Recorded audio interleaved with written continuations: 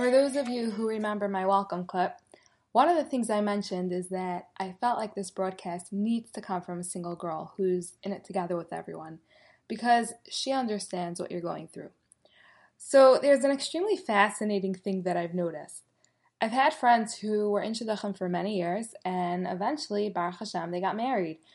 And then pretty much as soon as they're engaged, it's like they literally can't even relate to what you're going through anymore.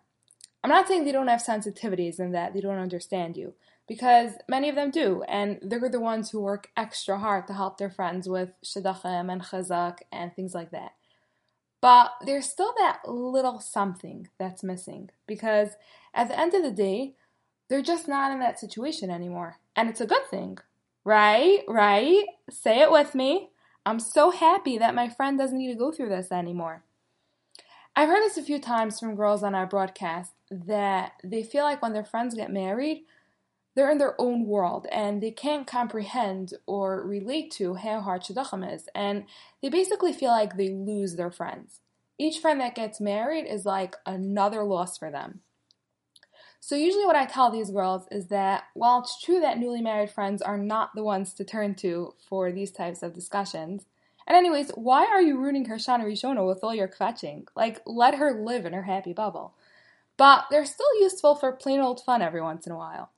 It may take a job of complicated scheduling, but my married friends are great for partying with and meeting for lunch and playing tennis. I could give a few shout outs here, but the people I'm talking about know exactly who they are. But that's not what I want to focus on today. My point here is that the way Hashem created the world is that, yes, people forget pain, and it's a good thing. I'm not saying that you should ignore other people's suffering once you're past the challenge. That's terrible. But to a certain extent, once the difficulty is over, the pain usually goes away. Imagine if we didn't have forgetfulness. Like if someone gets into a bad accident and their entire life they keep remembering that terrible pain of what they went through. That would be really traumatizing. So Hashem does us a huge chesed and allows us to move on and forget the pain. And now it might be happening to your friends, and you know what? Soon it might be you.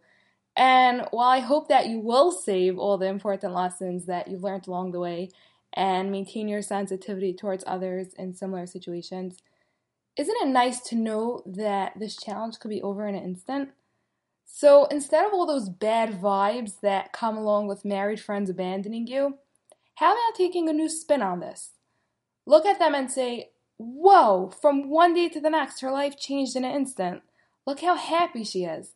Look at how easily she flipped from that frustrated older single into that blissful Shana Rishona girl. And that could be me, like tomorrow. What if someone were to tell you that today your true shidduch was going to be suggested? How do you feel? Would you be excited, relieved, feel like a huge burden is lifted off your shoulders? Well, guess what? Emet Hashem one day, hopefully very soon, that's exactly what's going to happen. Yeshuas Hashem keharaf ayin. Like, all it takes is one thought to come up in someone's mind, one phone call to make the suggestion. It's really that easy. It's that easy. And today may be that day.